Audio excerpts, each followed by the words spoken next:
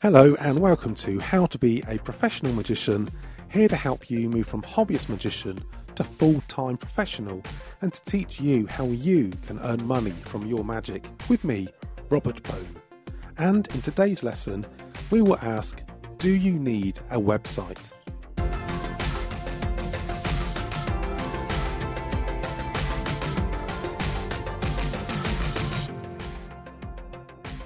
So, do you need a website? Well, yes. And the reason this question really comes up is because nowadays quite a few magicians actually don't. They will rely on having a Facebook page.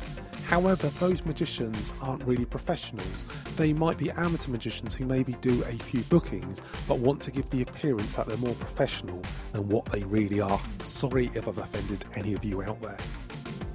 If you have a website, people will know that you are more professional than someone who doesn't. And of course, you're going to want to have a domain name that links to that website, a unique domain name that explains who you are and what you do. And of course, you'll want to use that as your email address. If you use Hotmail or Gmail, then that doesn't look so professional on a website or even on a Facebook page or business cards. The other problem is with something like Facebook is you don't have control of it. It isn't yours. The format could change and you may need to pay to play. What that means is when Facebook started, it was actually more of a free service and businesses found they could put things on there and all the people who liked and followed those pages would see those posts and it was easier to share. As time's gone on, Facebook started to draw that back. And now, if you want to put something on your business page and get people to see it, you're really going to need to start spending money on there to boost the posts and to have advertising. It's not free. Also, it's quite easy for people to link back to your personal Facebook page as well.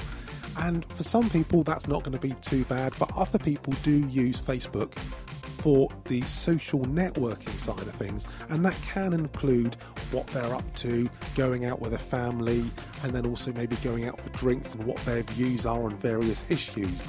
And I'm of the view that should really be separate from your business side of things. And yes, you may have a personal page and a business page, but it may be quite easy for people to link between the two and then see something on your personal page that they may find a little bit off-putting and decide that they don't actually want to book you. There's also the possibility that your Facebook page could get hacked or your account could be suspended. You never know. At a later date, Facebook could even be shut down or taken over by another company, or people could go on and put bad reviews on.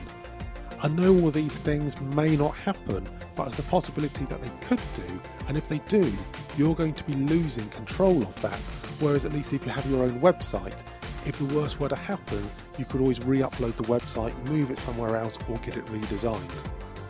Nowadays, making a website is cheap and easy, and a website is very versatile.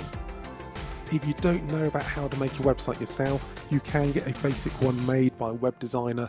If you use WordPress to do it as well, once they get the theme done, they can teach you how you can get behind the scenes of it. So if you want to make changes to it, it will actually be quite easy for you to log on, make changes, add new photos, do new blog articles without having to know about coding it yourself.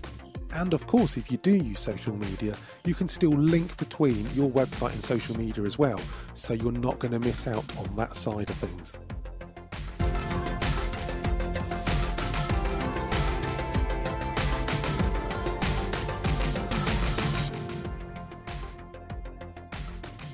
If you have any questions about building your magic business, please drop me an email. It's robert@howtobeaprofessionalmagician.com and head over to howtobeaprofessionalmagician.com for resources and courses to help you make money from performing magic. If you haven't already, make sure you subscribe so you can get more weekly bite-sized magic business lessons. I'm Robert, and thanks for listening to How to Be a Professional Magician.